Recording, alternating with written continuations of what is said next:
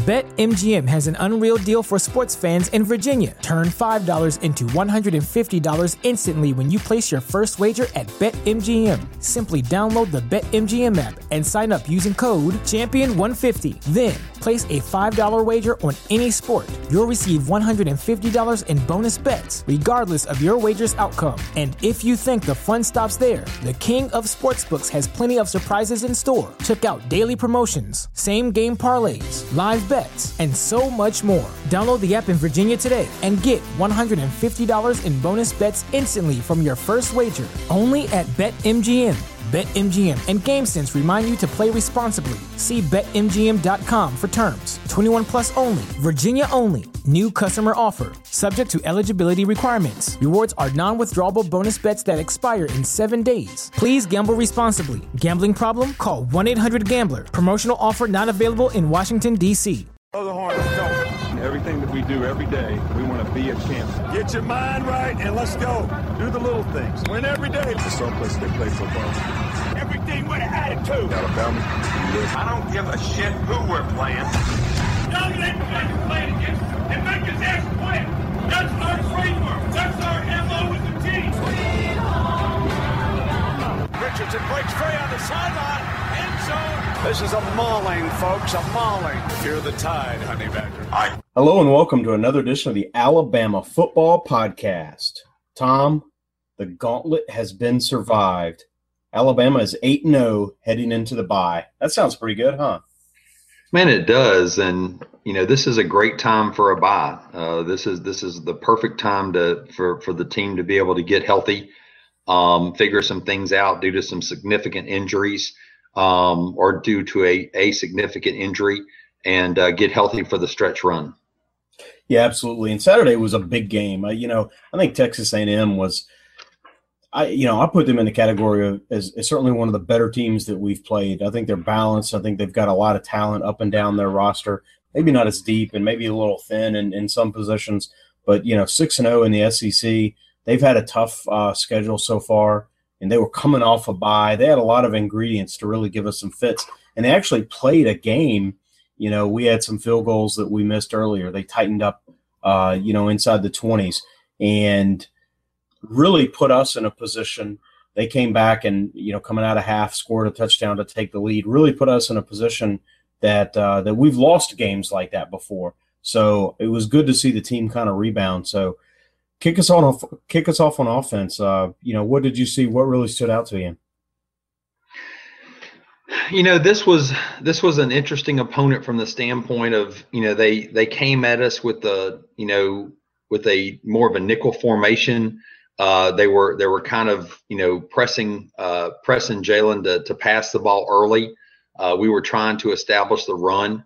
I think early on, as you said in the stadium, I mean, we left some points on the board to start the game. Those first couple drives that occurred, we had all the momentum. We were mixing it up as far as a little pass and mainly controlling the line of scrimmage. And I didn't like the play calling when we got into the red zone. And so, not being overly critical, but as you said, this was this was the best opponent they've played all year, and leaving those 8 points on the board could have been the difference in the game. And so, when we got to 1st and goal at the 10 to start the game, Jalen just misread his read option, and he should have handed the ball off to Jacobs. Jacobs had a hole straight over the left guard, would have walked into the end zone. Instead, he went outside and got tackled for a loss, right? Yeah.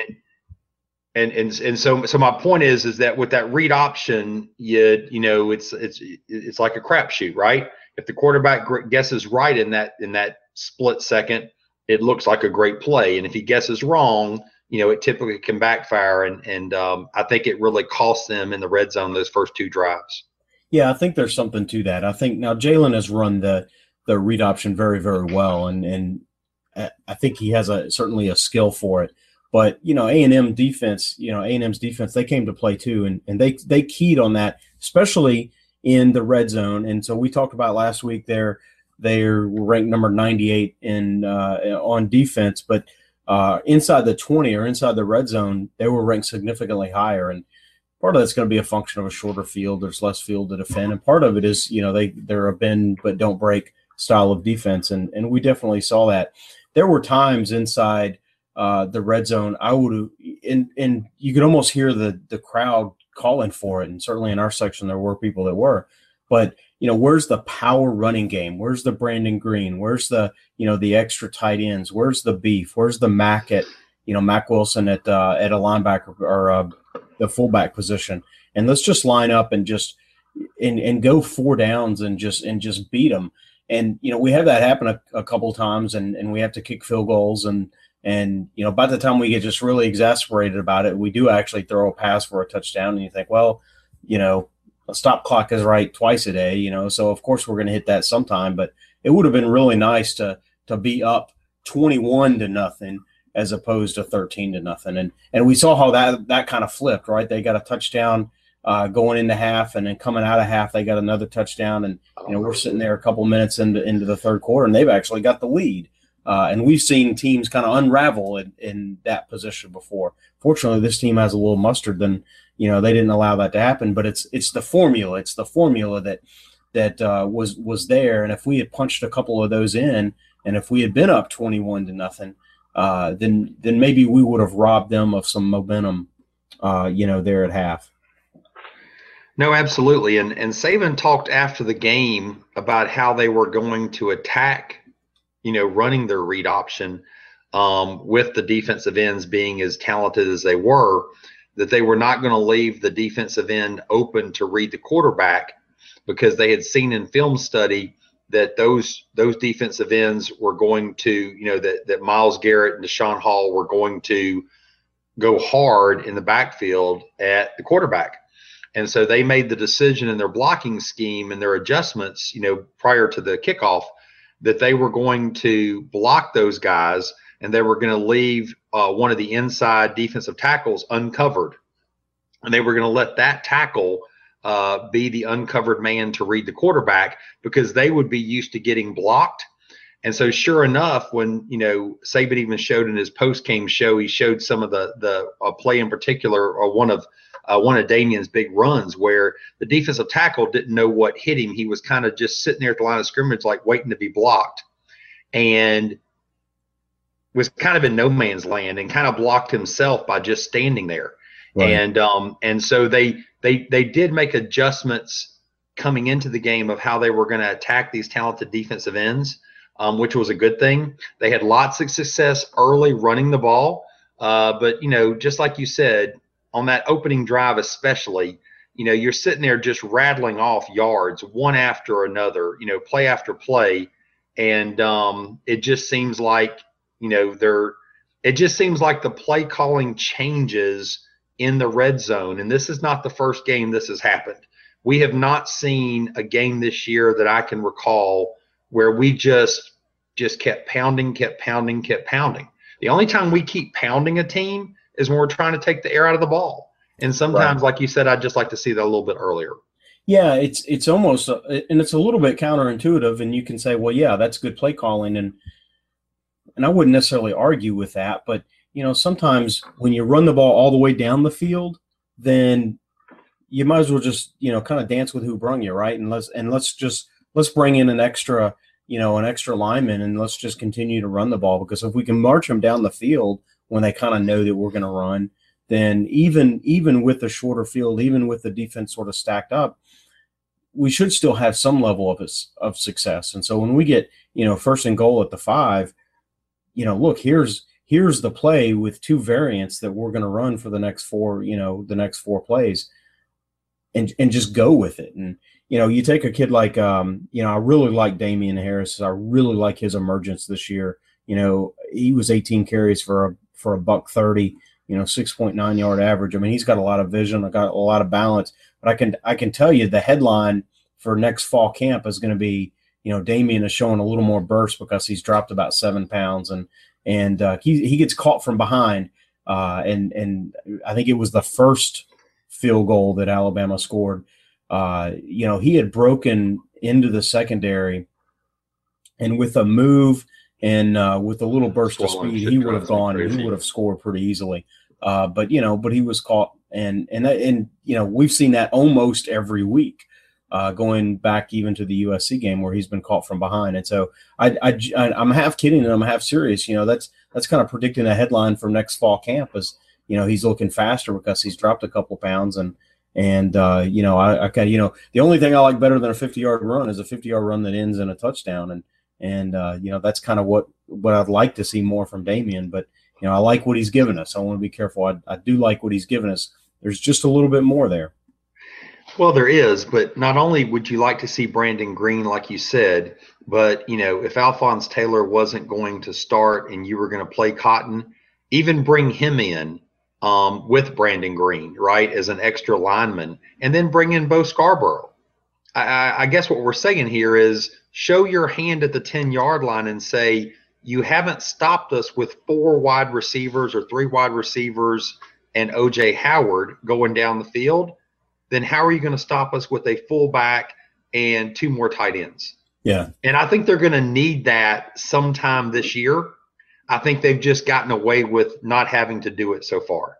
Yeah, and we've situationally done it, especially bringing Mack in at the fullback. We've situationally done that.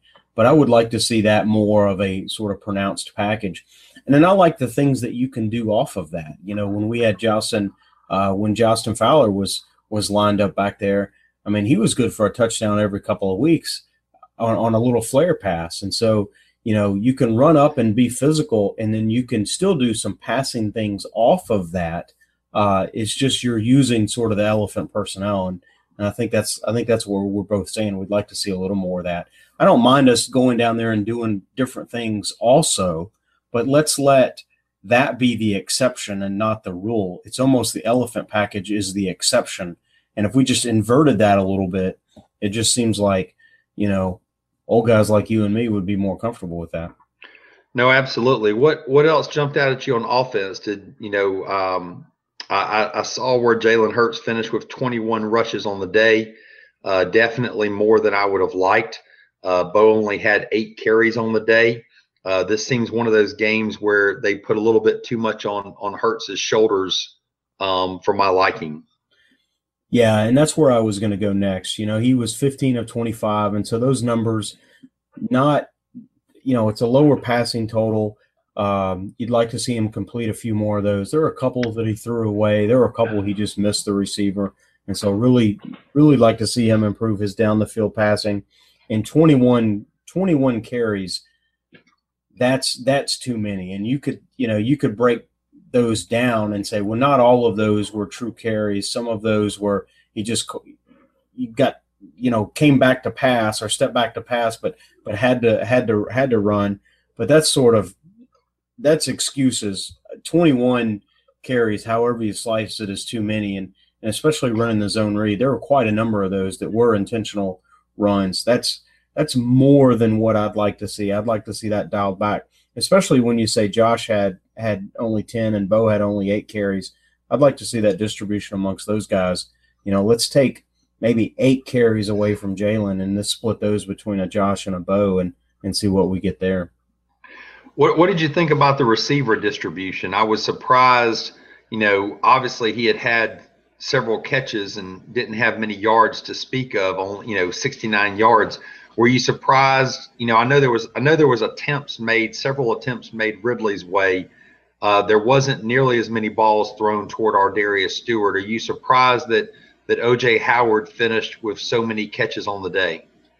Not so much, and I think it's a little bit of the matchup. And I've got a buddy of mine that's an A&M graduate, and so we were talking some ball last week, and he said, he said, whoever your tight end is, he's going to have a big day. And I thought, well, that's interesting. I probably need to take a look at that.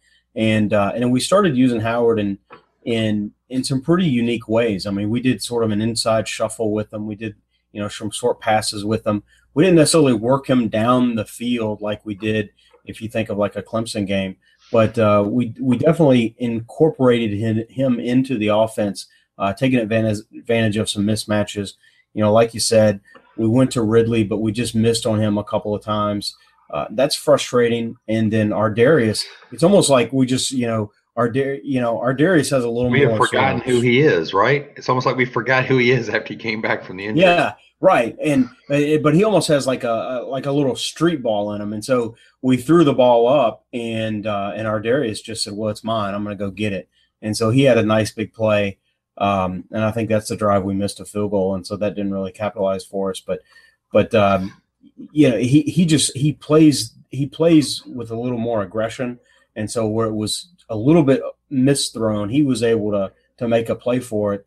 Ridley was just overthrown, and so I'm not saying Ridley wouldn't have made an effort for it.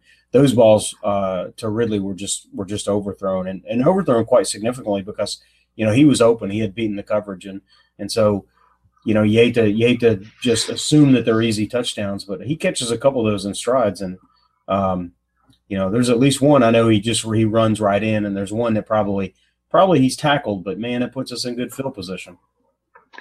What did you think about not seeing Alphonse Taylor at all?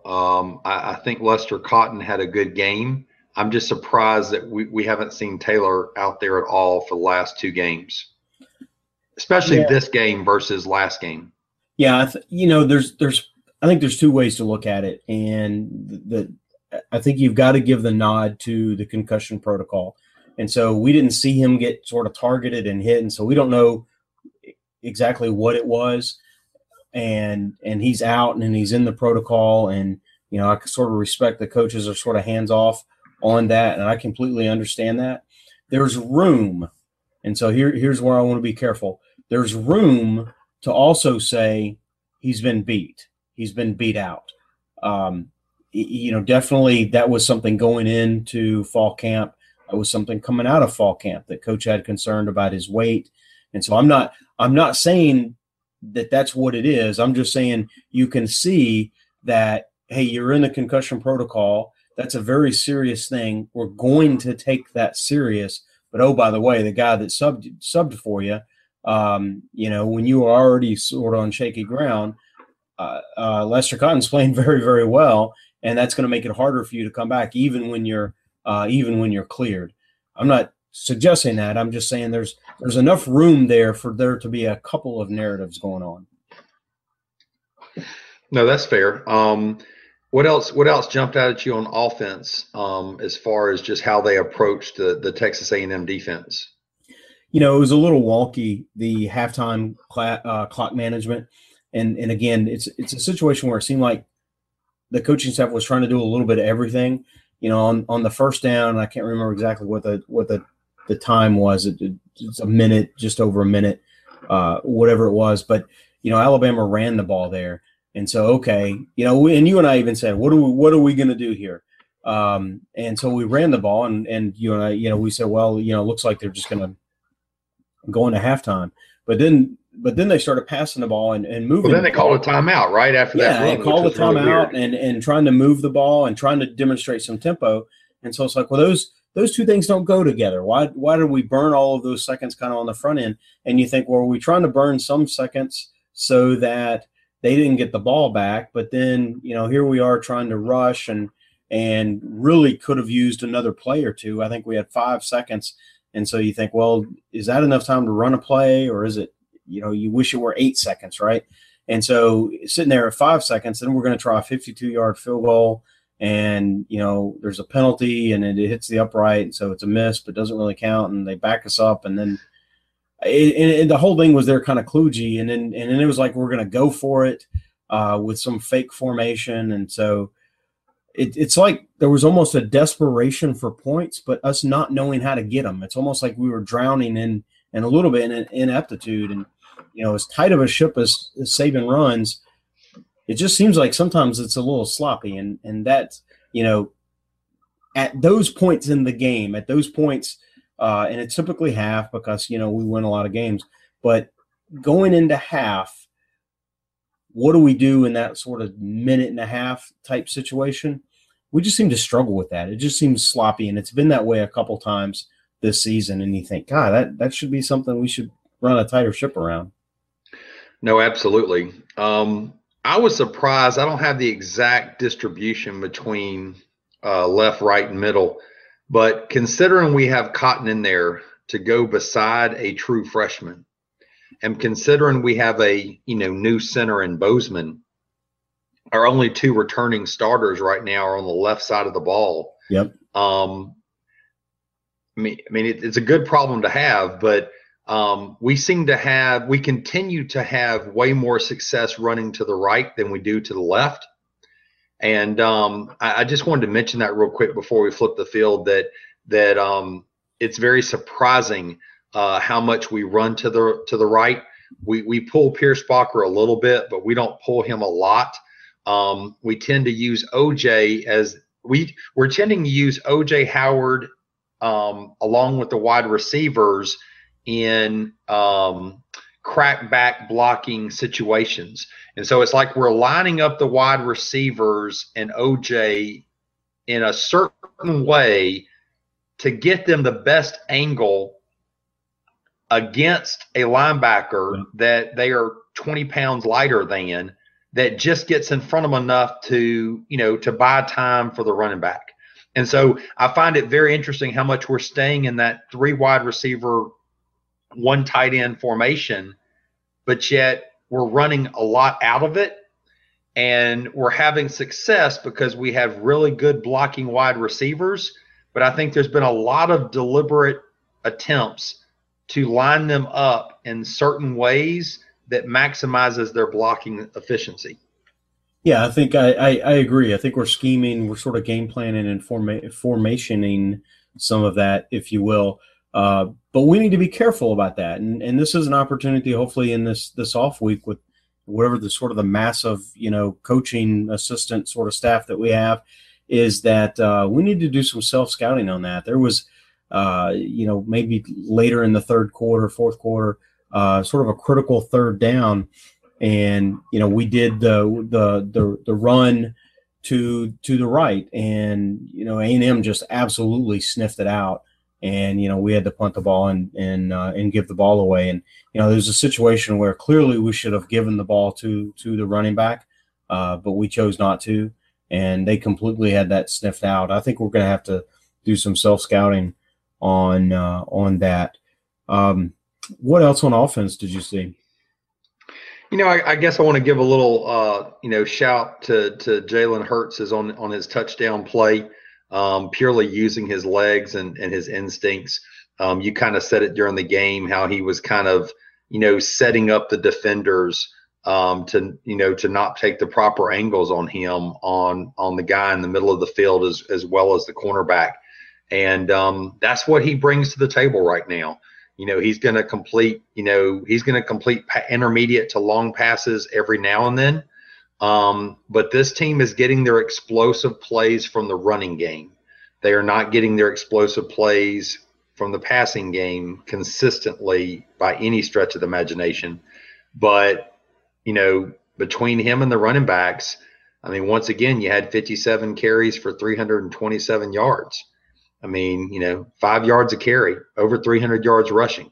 But on that play, you showed why he probably won the starting quarterback job, because, him and Blake Barnett were probably equally in the same realm passing the ball. But Blake couldn't have made that play with he had scrambling ability, but he could not have made that play that Hurts made there.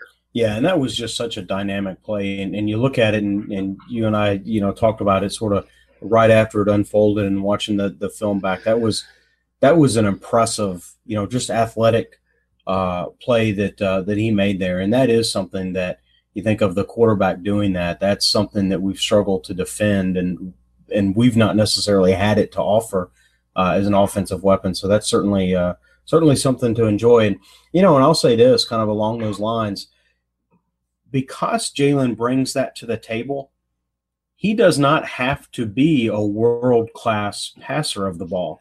But if he could have hit one of those deep throws, he only needs to incrementally improve for it to have a more significant impact to the flow of the offense. If he hits one of those long passes to Ridley in stride and it goes for a touchdown, then that has a ripple effect across how we're defended.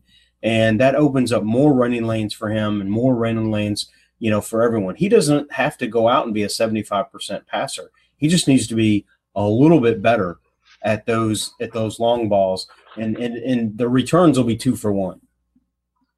No, absolutely. Hey, one other thing I want to mention real quick is, how in years past we've always had the two-headed monster at running back, and we've always been able to script when the backup's going to come in the game. And right. There was one particular series here in the fourth quarter with about 10 minutes left in the game. We started at the 40-yard line, and first play of scrimmage, Josh Jacobs runs the ball.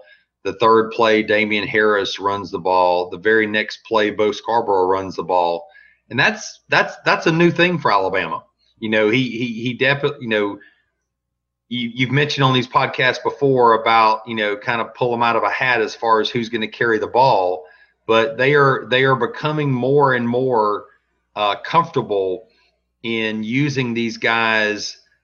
They're not predicting whether it's going to be a pass or a run based on what running back comes into the game. Like there was a play early in the game, near the goal line where Josh Jacobs was in. He totally whiffed on the block. Jalen had to scramble to the left and throw the ball away, and it set up a 3rd and goal at the 11. And that was just a horrible block by Jacobs. But yet he was in on that play. And so I think defenses aren't able to key as much on what they're going to do based on what running backs in the game, because they're playing 3 different running backs sometimes on the same series. Yeah, and that is a trend that, and we spotted this when we talked about it early in the season, where it looked like Damian was the one that we would bring in passing situations, and it was telegraphed a little bit. And so we've evolved even just little by little. That's another demonstration of this team improving as the season progresses, because we telegraph that much less Saturday as we did, early part of September. No, absolutely. And just going back to my offensive line for a second, just to punctuate that a little more, I guess what I meant to say earlier is the fact that we are running the ball the predominant times to the right, when that is where our experience is not, is very interesting. That we're not kind of running behind our two returning offensive linemen as much as we are, our newer guys. Right. And so that's kind of an interesting thing. A little bit of that is going to be, when you're running the zone read and the quarterback's running it so often, he's right-handed. And so literally, that's the direction that he's going to have line of sight to. And so that's part of it. But, it is interesting. It also speaks to just the progression of, not only Cotton, but Jonah at the tackle spot. It feels almost funny to still call him a freshman, because the way he's performed out there has been anything but. Well, and I don't think before we flip the field, I don't think we can really I don't think we can underscore the fact that a true freshman went against a 5th-year senior in Deshaun Hall, who is a very good player, who came into the game with 18 career sacks in his career. And his name didn't get called a lot, and he went against a true freshman. So I think that says a lot. Yeah, I would say that's impressive. Give me your mini game balls on offense. Man, there was a couple guys that I was thinking of going to, but you always tell me that I kind of don't follow the rules as far as how this goes. So I'm gonna give it to Lester Cotton. Even though he's a starting guy right now, this guy has kind of, taken advantage of next man up opportunity for whatever's going on with Taylor. And kind of like we've talked about in years past, and how we've talked about with Jonah Williams, the right side of the offensive line for the most part was pretty ho-hum boring. And that's a lot when you have a true freshman and a sophomore over there. Yeah, I agree. It's funny you're trying to call me out on the mini game ball, and it's for little contributions that go sort of unheralded, even if they're heralded players. And so on Jalen's run, I really like the selflessness of Calvin and Ardarius out there blocking. Clearly, they're frontline guys, and everyone wants to watch them make big plays in the receiving game. but their unselfishness and blocking for Jalen, coupled with his sort of dynamic abilities with the ball, that was a fun touchdown run to watch. No, absolutely. We'll flip the field to defense. I think there's a big thing we have to start with here, right? Well, start us off. Well, man, we probably could have started the show with this, man. I wanted to give you the opportunity, but if you're not going to take it, I wanted you to at least have the opportunity to say, can't say I didn't offer. I think we have to start with Eddie Jackson. Yeah. I think that, Eddie Jackson is a player that we have spent a lot of time with on this show over the past several years. And, we have seen what it means when he has been out of the game here at the beginning of the season for, banged up a little bit. And now they've got to go forward without this guy. And not only is he the signal caller in the back half of the defense, but his run support, his ability to be able to line up against the tight end as well as line up in the slot, as well as line up on the outside against receivers. Not to mention what he brings to the special teams, game. I think it's a big loss. I think, can this team overcome it? Yes, this team is probably one of the few teams in the country that can overcome it, but they won't overcome it. It'll still be felt. It's a big loss that I don't think it can all be made up. No, it really can't. And, I almost feel like I want to have a moment of silence for, Eddie Jackson's, Alabama career. I go back to, his first start, and I think it was the Ole Miss game, with Bo Wallace, and when we beat him 25-0, I think that was his first start, and maybe it seems like it was that game, maybe it was another game, but I remember his first start, he got beat on a long pass, but he intercepted a ball, and he had a pass breakup, and he made a number of tackles, and you and I commented, if we could go back and find that show, that it was like he got a season's worth of experience in one game, and that it was going to be fun to sort of watch him, grow and develop in his career. And, and you and I have had a number of guys that we've said that kind of over the years. We've been doing this a while now. And so the guys that we, kind of, hey, this guy's going to be something special. And here Eddie Jackson was one of them. And, his sophomore year wasn't quite as good, and he was coming back from injury and battling back, but still he had some key moments. And I think about his junior year. I think about, we were sitting in Dallas, kicking off the season against Wisconsin. And one of the things that you and I both were very bullish on at the beginning of that season was him moving to safety. And so we had three legitimate corners on the field. And in fact, if you think about a dime, the nickel package with Minka, who had not yet sort of blossomed yet, but we thought, man, we've got four cornerbacks on the field, and a lot of guys sort of in new positions, and but that's something that we were so excited about. And people talked, we in that game said, it's the old secondary again, they're no good. And we said, people, you need to think about this, because we've got four cornerbacks, a lot of people sort of learning new positions. This represents an evolution in the Saban, Kirby Smart secondary. And I kind of put in the person of Eddie, and we saw that all of last season, and obviously went on to win a national title. And we were seeing it through this season. He came back when, he didn't necessarily need to. He would have been a high round draft pick. And so he came back and was clearly a leader on this defense. You could see him watch and align and position people, and of course making his own plays. And so to see him go out that way, I guess, his career went out on its shield. I don't want to be more dramatic than it is, but for a little bit, it is kind of a big moment. He was the nation's leading, depending upon which stat you look like, he was the nation's leading punt returner, and he's only been returning punts here just a few weeks. And then of course he was an All-America candidate at the safety position. So it's going to be interesting. We saw Tony Brown come in. We're going to see some Ronnie increased his contribution. We're going to see some Hootie.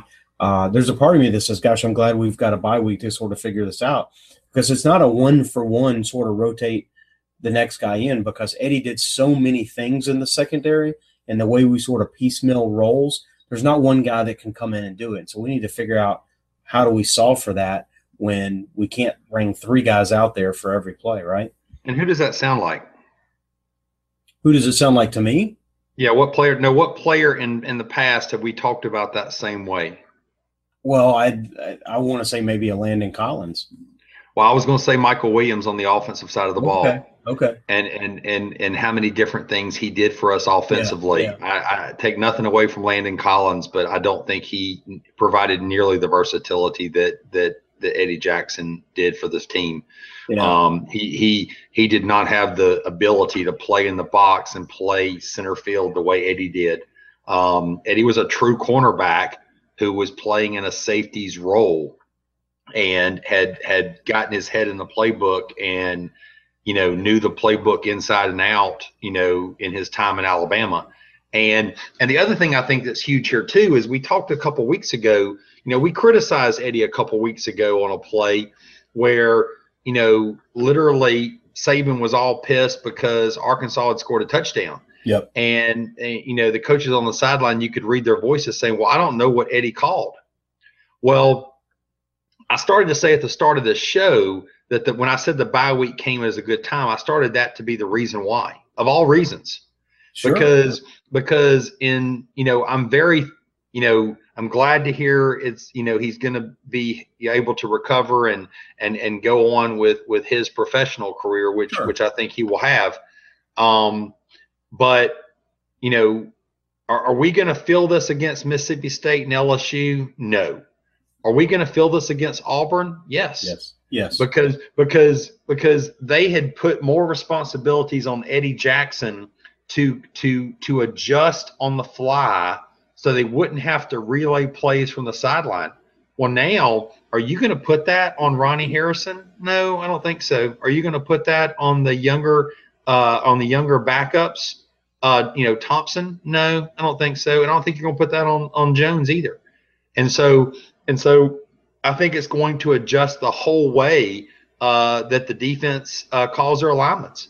And I'm absolutely thrilled that they have 2 weeks to work on this because they need more time than that. I think it's going to be interesting to see how we feel that position over the course of games.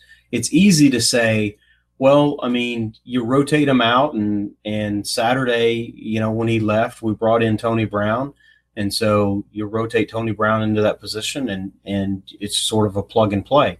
Well, it was a plug and play on Saturday because it had to be a plug and play on Saturday. But here we've got 2 weeks to kind of figure it out and think about what's the best way to solve for this over the long term. Is it to just bring in Tony Brown and sort of he fills the Eddie role? Well, I don't know. Maybe it is. Is it Deontay Thompson filling that role because he's going to have a certain amount of athleticism in that position, and is he a better long-term fit? I don't know. Is it putting Minka in that position and backfilling Minka's position at the star? Well, I don't know. And it might be a little bit of all three of those. It might be, it might just be one. I don't know. But that's something that's going to be quite interesting to watch. How do we fill that position? And not just, the first defensive series of the next game, but how does it change series to series and game to game? Because I think we're going to see multiple solutions to that next week against, or the week following against LSU. And then we're liable to see even more variation of that, especially when you get into someone like an Auburn. No, absolutely. And what's interesting about all those different combinations is Jones and Ronnie Harrison have a similar body makeup. Okay. 216 pounds, 6'3", and Hootie Jones is 6'2", 214. Well, what was interesting about Eddie is Eddie could lay the wood, but he was 6 foot, 194 pounds. And that's why a lot of times you would see Ronnie down in the box, right next to Reuben Foster, and Eddie was playing center field a lot of the times, or he was on the slot guy, but he would come up and run support as needed, right? He would come in when he wasn't expected to come in by the offense, but he wasn't up there to mainly support the run. So right. I don't think they're going to drop Ronnie back in coverage, because I think some teams have picked on Ronnie Harrison when they've done 5 wides. And so I'm going to tell you that if I had to take a guess here just for fun, I think you see Minkah move to safety, and I think you see Tony Brown move to the star. Okay. That's going to be where I hang my hat. I don't think Thompson is thrust into that situation because I don't think he's ready for it. And I think that the obvious thing would be, oh, well, Hootie's next guy up. I don't know if Hootie's ready for that. And so maybe in the next 2 weeks, Hootie might show that he is. But I think if he's not, I think Minkah's the next guy up. I think Minkah could weather the storm as needed in that role. Yeah, I think that nets out probably being the solution, because I like Tony on the field. I like his athleticism, but I think, he's been a backup at that star position. And so he's been more a backup there than he has been, at Eddie's position. And so, and again, it's just how do you get, so you think about the offensive line. I don't care who plays what position. I want the best 5 mix out there. Well, in the secondary, in the nickel package, it's the same thing. I almost don't care who plays where, but let's put our best group out there, and our best group might be Tony at the star and Minkah at that safety position, and that can be a really dynamic group too. I mean, that's 4 very fast cornerbacks. I don't know who I'd put my money on if you put them in a race, but goodness gracious, that's a lot of speed in the secondary. They don't bring what Eddie does, but they're, that's going to be a faster lineup than Eddie being out there. But, they're going to need that speed to make up for some of the instincts that Eddie has. No, absolutely. And how Saban talked about in his post game about how we talked about, in the stadium, in the stands, about how much we were in the dime in the first half. And Saban talked in his post game about how, they were in the dime in the first half, and Texas A&M was starting to have some success running the ball, and they made adjustments at halftime to go to the nickel, and that brought an additional big guy into the box versus what they had before. Well, I want to go back to that for a second, but what I wanted to say by mentioning that is I think this injury decreases the usage of the dime. And so I think that, because Hootie was your dime guy, you'll still see him in dime packages, but I think you're going to see more Rashaan Evans as a result of this on the field. And I think that base nickel that has been our base for so long, I think we see a lot more of it in the games ahead. Yeah, that's an interesting conclusion, because I wanted to talk about the dime, starting in the dime and then sort of converting to the nickel. And I wanted to juxtapose that with the Arkansas game when we came out in, I even hate to use the word base, but we came out in, a 4-3-4, which again, a lot of people are going to call that a base. We really run a nickel. And so that's sort of the Saban base. But the point is, Arkansas, and we talked about this in that show, Arkansas has a reputation of run the ball. And so, gosh, we better just run out 4 DBs and really sort of crowd the box. And then they throw for 400 yards against us. And, why didn't we make the adjustment to the nickel? Why don't we just play the nickel? We can stop the run in our nickel. We do it all the time. In this game, we almost went the other way. A&M has a fleet of talented receivers, and I take absolutely nothing away from them. They have a lot of talent at wide receiver. And it's almost like we overreacted in that direction and said, we've got to go out in a dime. We've got to have a dime to cover all these guys. And and what do? They kind of do the opposite. They run, and they have some success. And so fortunately, we sort of catch ourselves before, the whole game plays out. But we say, look, we've got to come back to our nickel. We've got to come back to what we do and run that. And then guess what? We have more success against the pass and the run when we play what we do. And so it seems like both Arkansas and A&M, we overreacted the other way. One, we went to, 4 DBs. Here we went to 6 DBs. And the answer to both of them was just stay in the nickel. And I like the way you said it in the Arkansas show is, let's force them to adjust to us rather than us adjust to them. And in both of those games, if we had just come out in our base nickel and said, look, we'll tweak if we need to, but let's just come out and do what we do. But both games, especially the other game, because here we adjusted, but both games would have unfolded a little bit more to our liking had we done that. No, I agree. And I think what, the defensive coaches who were, listening to this show before they go to bed tonight, they need to realize the difference in what you just said is two people. You have two people on your team that others would kill to have, and that is Tim Williams and Ryan Anderson. Right. And because you have those two who can transfer from a 4-3 to a 5-2 to a dime and all still be on the field, and because they're 260 plus pounds, right, and they can run like deer, stay in the damn base. Right. Stay in your nickel because of those two fifth-year seniors. And it's like they're overthinking it, and they need to realize who they have on the outside of the line of scrimmage on both sides. Right, and it goes back to the sort of the rabbit nickel that I was so excited about last week. Even with the Ryan and the Tim, you have the opportunity to still go with a Terrell and Anthony or Rashad, and so so there's still other guys that you can bring into those two roles. It preserves your interior. And it does what you do on the secondary. I'm just bullish on that. I just think, we should almost never not be in that unless it truly is, a down and distance or, I'm not saying never go to the nickel, or never go to the dime, but I'd go to the dime twice as often as I'd go to a true 4-3. Well, and I'd be curious to see how we do that in light of, what we kind of discussed there. Tell me what else jumped out at you on the defensive side of the ball. Yeah, you mentioned Tim Williams. I think you gotta speak to him.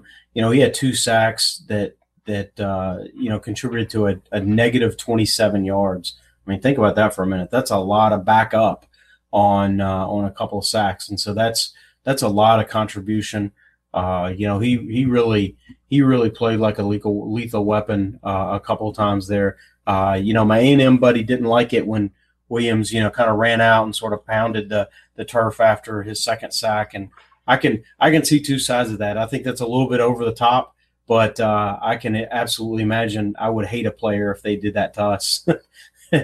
So I can see a little bit of sort of emotional tie-in, and then I can also see a little bit of, yeah, he probably shouldn't have done that. That was probably a little bit over the top, and I don't think that's taunting or anything, man. I mean, he didn't make any gesture at the other team. He didn't do the hand to the throat, the slashing or whatever, right? I mean, he just went and beat on the ground for a minute. No, I understand, and it was sort of an emotional thing, I think, with our defense and then losing Eddie and sort of a lot. I think there was a lot kind of going on, and there was a lot of weight on our defense sort of through this gauntlet. So I can see a little bit of release there. I mean, it's an emotional game. It's a physical game. And so I can see a little bit of it. I probably wish he hadn't have done it. And I could see where I would absolutely hate someone who did that to us. So I can kind of see the 3-dimension on that one. I will say that this is the first team that we have played, right, that has had a little bit of success running the ball. Yeah. And we talked about, and so to their credit, because of us coming out in the dime, Keith Ford finished with 15 attempts for 70 yards, average, 4.1 yards per carry, which is not shabby by any means. And Trevor Knight contributed, 74 yards as well. So, surprising when you look at how they game plan things that, they attempted 31 passes and they had 38 rushing attempts. Now, granted, some of those were scrambles by Trevor Knight due to pressure. I get that. But this is the first team that has exposed our lack of depth in the interior defensive line. Yeah, I agree with that. And, I kind of kidded, and I don't know if I was kidding or not, but I kind of kidded, last week when we were saying, sort of a preamble or introduction to this game. I was kind of kidding that, are you trying to get me to say something bad about them?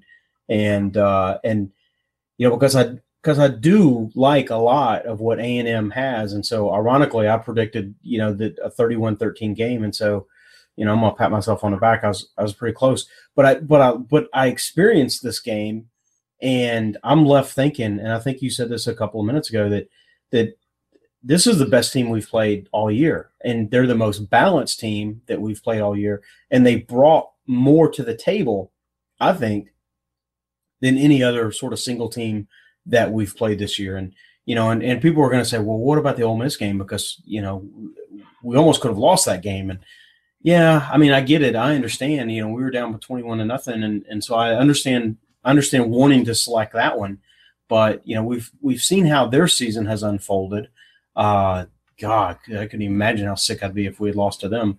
But to think about this A&M team, I think they didn't they didn't have the balance that A&M brought. No, they really have a lot of really good coaching, really good balance, and I don't know that beating them by 19 is going to make it a challenge for them to sort of get back into anything. And let's assume that we take care of the business that we need to take care of, but I would not be surprised, because they've beaten a lot of quality teams, and they've beaten a lot of teams that the committee will have in their top 25. And if they win out and continue to look impressive, I wouldn't bet against, hearing from them again. I don't know that I would bet against that, because I think they're going to prove themselves to be, with some separation, the second best team in the conference. And, I'm assuming that that's going to stay behind us. And so I don't know. I just really have a lot of respect and appreciation for the A&M team, and having seen them on Saturday, I just kind of double down on that. Well, and it might end up being a situation where these two teams that just played each other are clearly head and shoulders above the rest. And right. and you look at their starting formation where they start four wides. These are really, really good receivers. Yes. Really good receivers. And this is a team they've got, and I'm drawing a blank on his name, but really big wide receiver they have, he's missed some time. And Ricky Seals-Jones. Yes. Thank you. Yes. And so he's a guy that, think about seeing him a month from now when he's back at full speed. And, Myles Garrett is kind of dinged up as well, and he's just got an injury. He just needs some time off, and, playing every week isn't necessarily going to help him. But, he's a guy that if they can use him judiciously through the balance of the season, he's a guy a month from now that might be in a better position. And then you start to think about a bowl season, or call it even a playoff season, where they've got, 3 weeks to sort of rest and recover. This is a team that could be a different team at that point in time. And so I'm not ruling them out. And, I'm not suggesting that I'm going to predict that we're going to play them again and lose to them or anything like that. But I'm just saying this is a team that, you think, we beat them by 19. But this is a team that they've got the markings of someone that can give us trouble. And if we, sort of get to or have to see them again, that could be a long day at the office. No, absolutely. And I will mention also too, just calling a spade, that this is by far the best offensive line we faced. I really feel like, as Saban said in his post game, where they gave us fits is in situations where it was 5-on-5. Yeah. Think about that for a second. When their 5 offensive linemen each had one guy to block is when they gave us trouble. There's other teams that wouldn't be the case. And the other thing I want to mention real quick too is I think the biggest thing for this team, the reason Texas A&M's had so much success, is because they've been able to buy their quarterback time for these talented wide receivers to get separation. And they haven't had to face a Tim Williams and Ryan Anderson. And so we sat there in the stadium, and you and I looked at each other on some 3rd and longs who said, this is where Tim Williams has to shine. Mm-hmm. And, I don't think it was the play like right before he got sacks or whatever. But what allowed Alabama to turn this game is they just have a couple more playmakers than Texas A&M, and they were able to get to him quicker than other teams can get to him. I think this offensive line for Texas A&M is good enough that they buy Trevor Knight enough time to get the ball to those talented wide receivers. And so when you go back and look at the stats on this game and you see that, four of their top 5 receivers in catches each had one catch. Yeah. That's a big deal. No, it is. And I'm not going to be as enamored with their offensive line as maybe you are. I think they've got a lot of youth, especially in the middle. And I think there were times where we really took advantage of that. I think Trevor's mobility helps their line. Sometimes probably definitely covers up a little bit. Yes. Yeah. So I would give them some nods there. What else or who else on defense stood out to you, or do you want to go to mini game ball? I want to go to mini game ball, okay. But I'm going to start with a disqualifier at mini game ball, and I'm just going to give the Jonathan Allen play love that I've seen called as Superman. Yes, where he leaped over the blocking running back and took down Trevor Knight. That was just a hell of a play. And then he comes back and, he makes the big fumble recovery and uses his agility to keep from being tackled by Knight. Obviously he's not a mini game ball, but senior leaders make plays.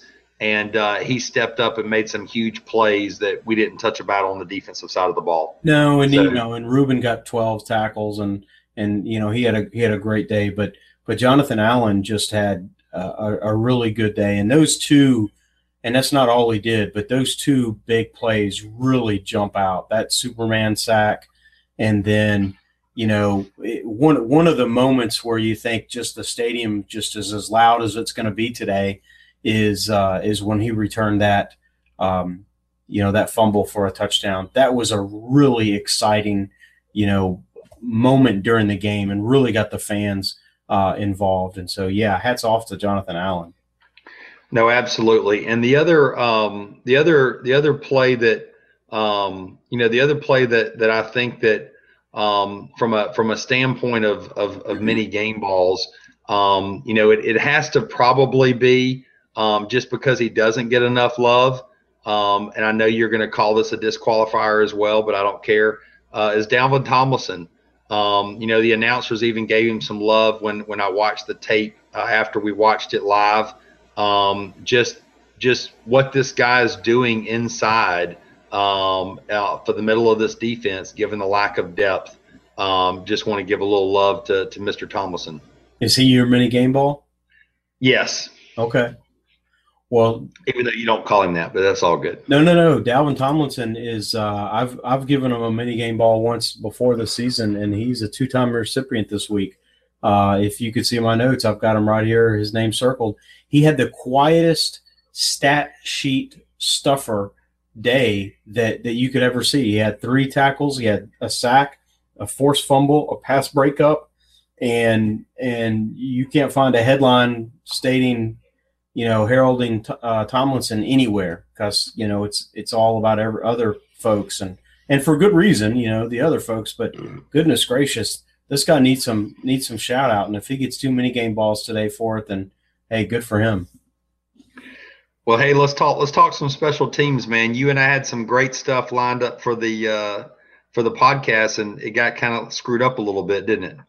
Well, a little bit, but let's talk about it. I mean, they backed us up with a punt. They backed us up, right in the 1 or 2 the 1 yard line, yeah. And you probably remember the breakdown a little bit better than I do. But they, in a field position game, they had us backed up, and so we punted and then got a penalty. And so when they think that we're going to get the ball at the 50 and win the field position battle, we really flipped the field on them. They had the ball on, I don't know, what is it, the 30. I think we sacked them. And when they punted, we ended up with the ball on the 40, about the 40-yard line. And so in an exchange of punts, think about this when you just say it out loud. In an exchange of punts, in dueling 3 and outs, we gained 40 yards. On 2 3 and outs. Yes. One for each team. Yes. On dueling 3 and outs, Yeah. we gained 40 yards because of, I would call it maybe a superior punting game, a misfortunate penalty on their side. And I think maybe there was a sack or a tackle for a loss, but whatever it is, they all kind of conspired to, a 40-yard gain for the Alabama offense, and that was pretty impressive. I think it sort of unraveled because we were talking about it. Isn't this kind of neat watching this happen? And we thought, man, if we score a touchdown, then there's a connective tissue here that you could really sort of weave something together on. And I think we proceeded to throw an interception, so it wasn't nearly as sort of exciting as it could have been. But you think about, that's and how many times we've kind of talked about, smart football, make the smart football decision, and over time it'll add up. And that's Saban's process. Do the little things and they add up. Well, if you can out-net the punting game that way, then it may not benefit you this time, but it'll benefit you the next 3 times. No, absolutely. Well, talk to me a little bit about Adam Griffith. Once again, you can make a 32-yarder and you can make a 28-yarder, but you miss a 29-yarder.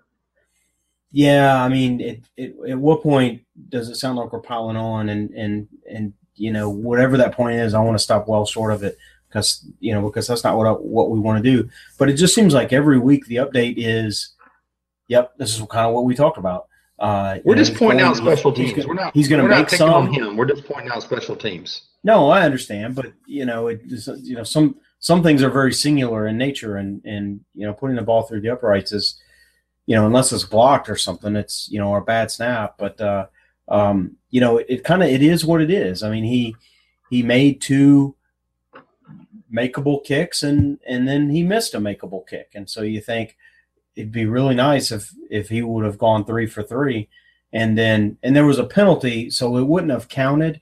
But he did miss that 52-yarder, and it just sort of doinked off the bar. It would have been really nice, and I know this is reaching just a little bit, but it's not outside the realm of reason that he could have been 4 for 4, including a 52-yarder.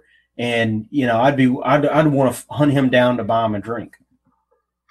Well, what do you think? We touched on this a little bit with the offense a second ago, but what do you think was up with the fact that we were going to line up after the false start at the end of the half at their 40-yard line in a field goal formation, and then we were going to try a fake on 1st and 15 at the 40 of theirs with 5 seconds left? I think we were trying to draw them off sides, and I don't know that we wouldn't have called a timeout. They astutely did call a timeout, because we came out and did that, and it is Cooper Bateman.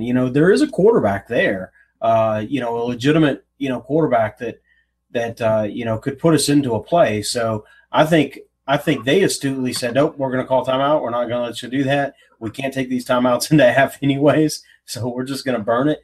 And I think we probably were thinking that we're either going to and I think that we would have been okay with either.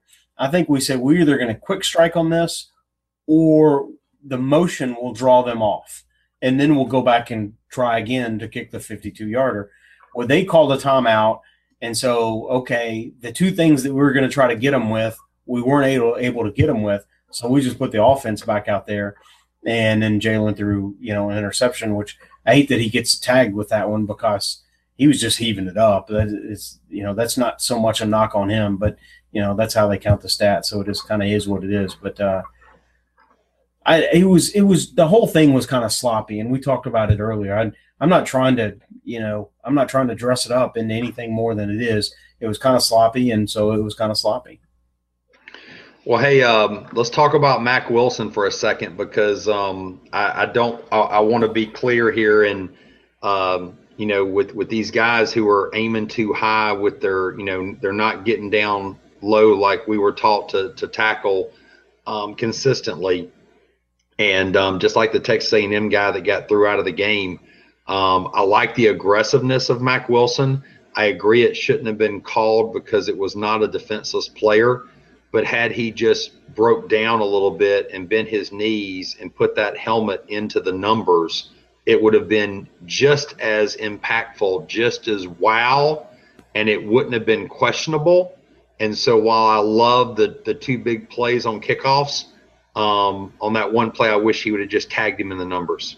Just a little bit. That's, when you're running down there full speed, the first one was just, the whole stadium just like paused and just like, wow, because that was just that was almost just earth. That was a level of violence. And they showed it on the replay, and it was just kind of a funny thing, but they showed it on the replay, and Luke was there, and I just put my hand over his eyes like, son, I'm not sure you're supposed to see this. It's just a level of violence was just so surreal that, and I get that it's sort of the nature of the game, but that was sort of a level of above. What he did was just like, wow. And so it was good to see him laying some wood. And I read an article and I thought, well, yeah, I guess somebody's going to have to write this article. I don't like seeing these because, we kind of know what the depth is and where we're deep and where we're not, but people look at it maybe differently than we do. And so somebody said, well, Mac did what he did. And guess what? He can't, he's in the 3 deep at a linebacker position. And I think, well, yeah, but he's also kind of a true freshman. And so I get people wanting to say that. And I guess it's true. I just don't like the innuendo there, but I guess it's true. He's a 5-star wood layer that's on the third team. Yeah, but you know what? That goes back to the days of, Drake Kirkpatrick and, DJ Fluker and Trent Richardson sitting on the sideline. Yeah. That just happens at the University of Alabama. It does. It does. Hey, what do you want to say on special teams about Dakota Ball and his 13-yard kickoff return? That was just a heads-up play from the kid. To his credit, he's doing something I didn't do. He's playing on Saturdays. He's making plays when he gets opportunities. And I think it was a good heads-up play. He clearly was trying to get as many yards after the catch as he could. He returned it for 13 at about 8. I said, go down.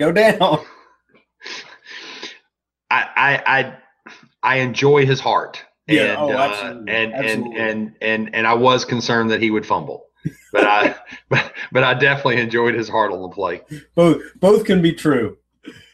No, absolutely, man. Well, anything else on special teams? No, I know it's a fortunately the bye week, and we need to take care of business during the bye week, and that's a very critical thing. If we were to sort of try to look out over the horizon, any thoughts on the LSU game, or is it too early? It's probably never too early really to talk about LSU, but it's just what team are you going to see? I think it's going to be an interesting preparation for this team for these LSU Tigers because under the new coaching change, we see a lot of the old LSU and the philosophy of what brought them to the dance. They're still playing with the fullback. They're still playing with a tight end. They're still playing 2 wide receivers in their base formation, and they're still running the ball a hell of a lot. And so, while things were potentially going to change for this team, I think how we prepare for them is probably going to be similar to teams of old. Yeah, it's hard not to see what Fournette did and then want to build your offense around that. At one point, they showed a stat that, last week against Ole Miss, at one point they showed a stat. I won't get the number just right, but it'll be directionally close enough to say, wow. Leonard Fournette had rushed for 174 yards, and the rest of the LSU offense had accounted for 4 yards. And wow. And you think, well, of course Les Miles is going to run Fournette a lot in that type of situation. And, maybe the largest misfortune is that to start the season, Fournette was dinged up. And so now that he's had, 2 and 3 weeks to sort of rest and recuperate, they've got fresh batteries in their wind-up toy, and he just blistered Ole Miss for something serious. And so that's something that, we're going to need to be prepared to contend with.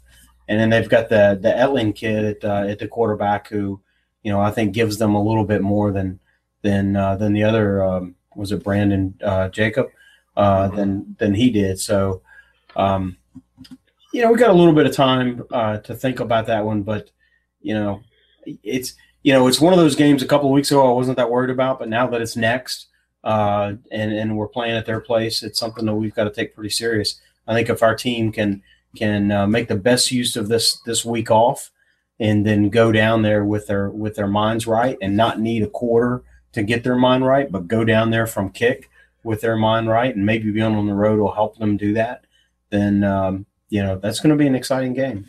Well, while the team is going to be weary after the stretch run they just had, the fact that LSU was able – the fact that the final score of LSU Ole Miss was 38-21 is definitely going to allow the coaches, with LSU having a bye week as well, to players are not going to be able to take their focus off of LSU after they see how they just handled Ole Miss. Right. No, watching what they did to Ole Miss is certainly going to be a wake-up call, and you put some of those runs on loop, that'll definitely get the defense's attention. No, absolutely, man. Well, I've enjoyed it, man. I'm looking forward to the bye week for the team, but Tiger Stadium will be here soon enough. Absolutely, I agree. Hey, I want to call out. We had another listener leave us a review on iTunes, and man, we so much appreciate it. And so we just wanted to give a shout out to Crimson 315. I'll read a little bit here. I'm a Crimson Tide fan living in Syracuse, New York. Not much Bama talk up here, so I turned to these guys. The podcast goes deep Alabama football. I learned so much from them. They cover stuff other outlets do not. Keep up the work and Roll Tide.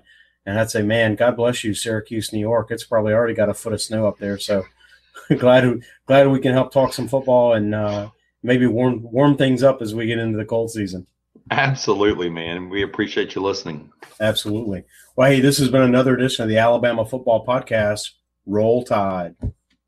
Thanks for listening to the Alabama Football Podcast. We love that you're tuned in and hope that you enjoyed the show. We encourage you to reach out and let us know what you like, where we can improve, or just to shout out a Roll Tide. We are where you are. iTunes, Facebook, Twitter, email newsletters, t-shirts, free roster downloads, and of course, on the web at alabamafootballpodcast.com. Check us out where you'll find easy links to your favorite way to follow the Tide. Got that, Coach? Aye. Of course. Roll Tide. Say goodbye to your credit card rewards. Greedy corporate mega stores, led by Walmart and Target, are pushing for a law in Congress to take away your hard-earned cash back and travel points to line their pockets. The Durbin-Marshall credit card bill would enact harmful credit card routing mandates that would end credit card rewards as we know it. If you love your credit card rewards, tell your lawmakers, hands off my rewards. Tell them to oppose the Durbin-Marshall credit card bill.